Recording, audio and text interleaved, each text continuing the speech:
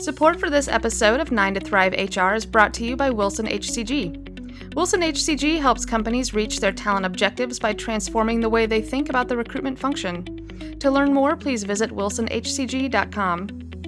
Hi, everyone, and thank you for joining us on another episode of 9 to Thrive HR, a podcast produced by HCI where we discuss some of the most pressing issues facing talent management today and help surface ideas and solutions to those problems by speaking to experts and practitioners in the field.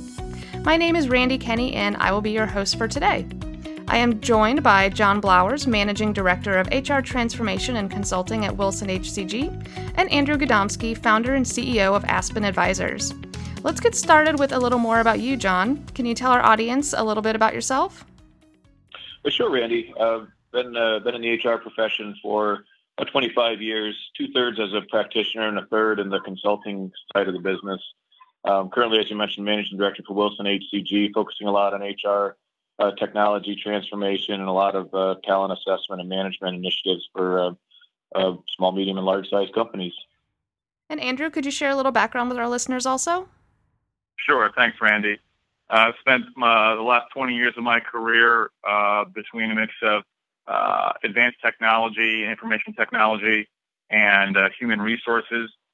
The last 10 have been leading our initiatives here at Aspen Advisors, and we work with mid-size and large-scale employers on analyzing their workforce strategies globally, and it's been a real fun ride. And the two of you co-presented on a recent webcast where you discussed the importance of analytics and strategic workforce planning. John, how would you say analytics and workforce planning work together to encourage business growth?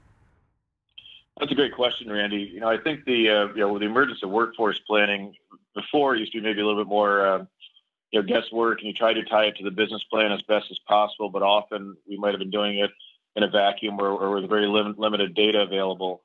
The emergence of broader availability of data, greater integration of data, and really this whole notion of analytics versus just basic metrics is quite intriguing, because now with analytics you can do a lot more with what-if scenarios.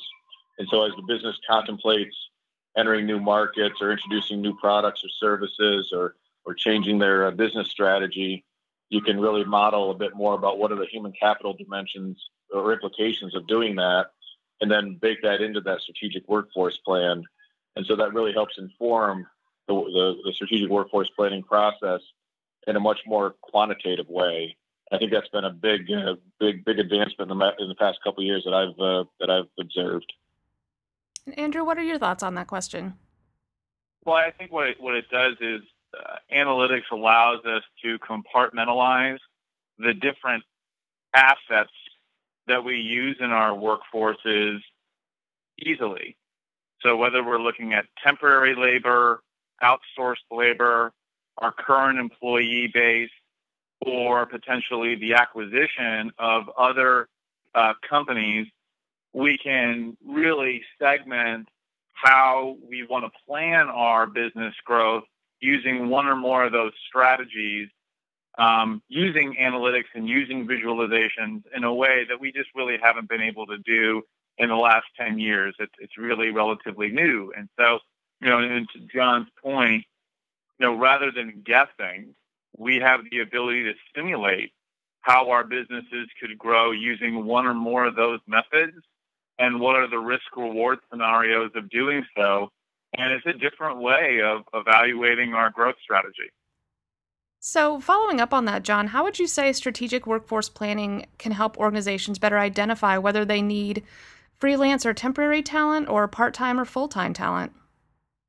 Yeah, that's a really important dimension. I think, Randy, this whole notion of kind of what I call the flexi-force, workforce these days, where, historically or more traditionally, we would think about things in terms of full-time or part-time, and almost everybody was considered some sort of a permanent hire. Now there's a lot more flexibility, and that's the kind of emergence of not only the needs of corporations to be more flexible and have more variability in their labor and more options, but it's also a function of the workforce. People are looking for more flexibility, and so it kind of works well on both sides. So sort of harnessing that new flexi-force creates some new opportunities when it comes to workforce planning. So when you think about fully factored strategic workforce planning, it really allows organizations to explore how best to exploit this relatively new approach to staffing. So when we think about, again, entering new markets or introducing new products, services, or whatever we're going to do to grow our business, we can think very broadly about, well, what's the right combination, as Andrew mentioned just moments ago, about, maybe this is something we want to outsource and rent or buy that talent externally, either short term or long term, or maybe we want to enter it, in a bit less permanent fashion. Let's try and test it out and get, maybe some temporary labor in there with a plan to evolve into more permanent ones. Similar to strategies that companies used to do when they went into emerging markets with expatriates. They'd go in, they'd lead with, people coming out of the home country and expatriating, and then developing local national talent, repatriating the person back. It's the same kind of concept now. We can have multi-generational strategic workforce planning, which incorporates all the dimensions of this kind of flexi-force that's emerged these days. The other piece that's kind of interesting on this one too is sort of when you think about the human capital implications of strategic workforce planning, really thinking about how to fragment workforce activity and then packaging it into the right employment category. So you may find that certain activities package up, and that means it's a full-time person. Maybe in other cases, it's a part-time. Maybe in other cases, it's more as needed or on-demand employment services. So it really allows you to kind of mirror it up and do it in a more sophisticated way than we've been able to do ever before. Andrew, anything to add there? I think what's interesting about SWP now is because of analytics, a chief executive or a board or a founder of a business can really think differently about or be more aggressive, rather, in matching the vision of their business with the workforce of their business. And as an example, you could have a business that creates, some sort of, SaaS technology. Say they want to create a SaaS technology for HR. The business founders could say, we want to have a large-scale workforce. We want to have a very big culture. We want to have lots of people involved and lots of human capital involved. And that could be a workforce of 500 people, 1,000 people if they wanted to. And it could be a mix of all kinds of personnel that are full-time, part-time, and so on. In the same light, a competitor in that for that business could say, no, we don't want to have a big culture. We don't want to have a big reach. We really want to use a lot of technology. We want to outsource a lot of the work. Our core is going to be about development. And they could have a team that's half the size. And both companies could be competing against each other in the same space. And so what now has happened with strategic workforce planning and analytics is it's allowed businesses to think about, this is the product we want to develop, and then we have all kinds of choices on how we need to resource using a workforce. And then we have to back into, with the workforce that size, whether it's 2,000 or 20,000 people that we're touching, how are we going to engage them? How do they work together? How do we control culture? Those are all factors that they get to think about. And so I really like where we're at because I think it gives us a lot of options and allows business leaders and idea makers to make things come to life. Andrew, I'm glad you mentioned analytics and strategic workforce planning. What other useful applications would you say analytics has in HR? Well, there's several silos or functional areas within HR, and I think analyzing data has value in a number of them. Whether it's engagement, whether compensation planning, if it's looking at executive leadership or training, there are for almost every silo of HR. There's a need for analyzing that silo and the ROI about the investments that we're making. I think the two that I would say are immediate are really around compensation and then also around leadership impact. So in compensation, we can look at, are people getting paid the same? Is it based on are we paying people and rewarding them based on meritocracy? Are we doing it based on tenure? Is it a combination? we can really get an understanding of our rewards culture, by using analytics. When we think about training of leaders or training of people and executives and the executives that are within that group, we can start looking at, are they making an impact because of the training we're giving them? Are they making an impact because of what they're learning and how they're interfacing? So those two seem to be the two that I would kind of focus on beyond workforce planning and talent, because they become such a vibrant part of a business's culture. John, any thoughts there? Yeah, I think Andrew's spot on. Just to build a little bit on those ideas, I think one of the things I've found is a lot of companies struggle with that meritocracy versus kind of paying for the pulse, still being there kind of thing. I think where we have some of our clients that are more represented workforces, blue collar, manufacturing, what have you, that where compensation is a bit more prescriptive via the collective bargaining agreement, they're focused more on productivity. So they know they're going to have to pay whatever they're going to have to pay based upon whatever they agreed to at the bargaining table, but they want to enhance that productivity. So this starts to blend into operational metrics, and where you can start to ask business leaders to discount whatever limitations they may have had in the past. How do they, what sort of things would be valuable? And then you start to get into marrying HR data with operational data, developing things like overtime run rate and field service utilization rate and other things that tie directly to profitability. And I think that's where HR can really be a value add. So it's really just going out and asking those senior leaders, what do you have a blind spot to today? And how can I help you get some visibility into that?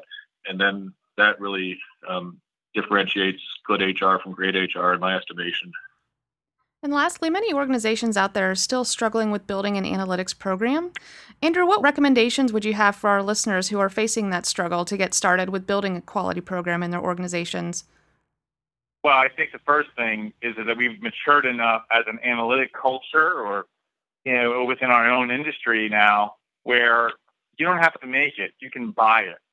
I think that, like other outsourced organizations that are out there, there are companies that all they do is specialize in running analytics for businesses and looking at your data and cleansing it and organizing it, and they offer analytics as a service. So we've matured enough to have businesses that you can go to and say, we don't know how to do this. You do this for other organizations. Can you help us? And so I'm encouraging a lot of organizations to go and look at expertise and look at systems and say, we should not try building a car ourselves. Let's go buy one, right? We've matured enough to do that. I think what an organization tends to struggle with is they struggle with that concept first of buying the car. What we'll tell them is you need to focus on driving the car. So let's talk about, you need to say, how are you going to operate? How often are you going to get into the car, drive it around, make sure people see you driving it around? What's the roads you're going to travel down? That's where you need to focus, is the journey that you're going to go on, the destinations that you want to map to, and figuring out the navigation along that journey. So those are the two things I would say is, use organizations that are there, that know what they're doing, get a car, then figure out, okay, what's our journey, get an agreement on the journey, and then go ahead and navigate a way to get there that everybody thinks makes sense. The car analogy is a great recommendation. That's awesome for our listeners. And John, any final thoughts here? Yeah, I enjoyed that car analogy as well. I think I draw a lot of parallels between this emergence of an analytics infrastructure in an organization, similar to the way quality got infused into organizational structures maybe 20 years ago. I mean, if you looked at an organization like General Electric, circa 1990 or so, there really wasn't much of a quality presence there. By the mid 90s, there were quality leaders, master black belts permeating throughout the entire organization. And I think analytics is sort of at that same early stage development right now. We'll have to kind of see how it progresses. But I think organizations are smart to think about within each of their core competencies or each of their support functions, identifying someone who's going to be primarily responsible within that group for analytics. It may not be their only job, but it might be a portion of their job and a focus of their job.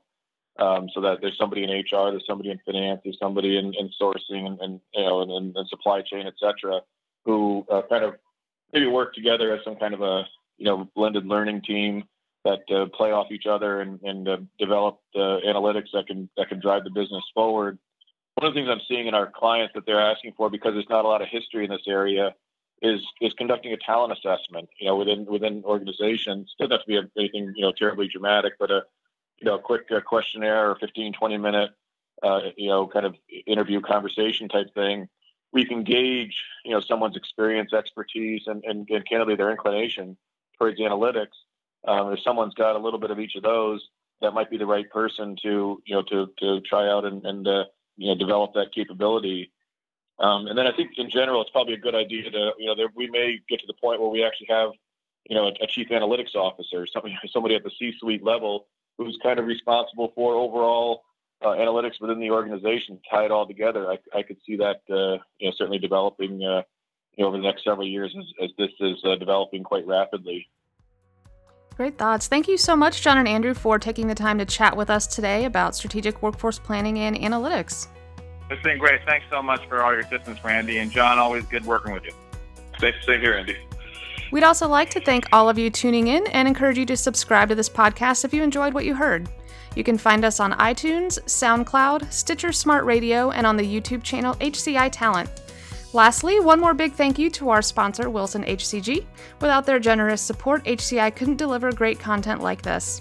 If you're interested in learning more about what we discussed in today's episode, you can find more resources at hci.org.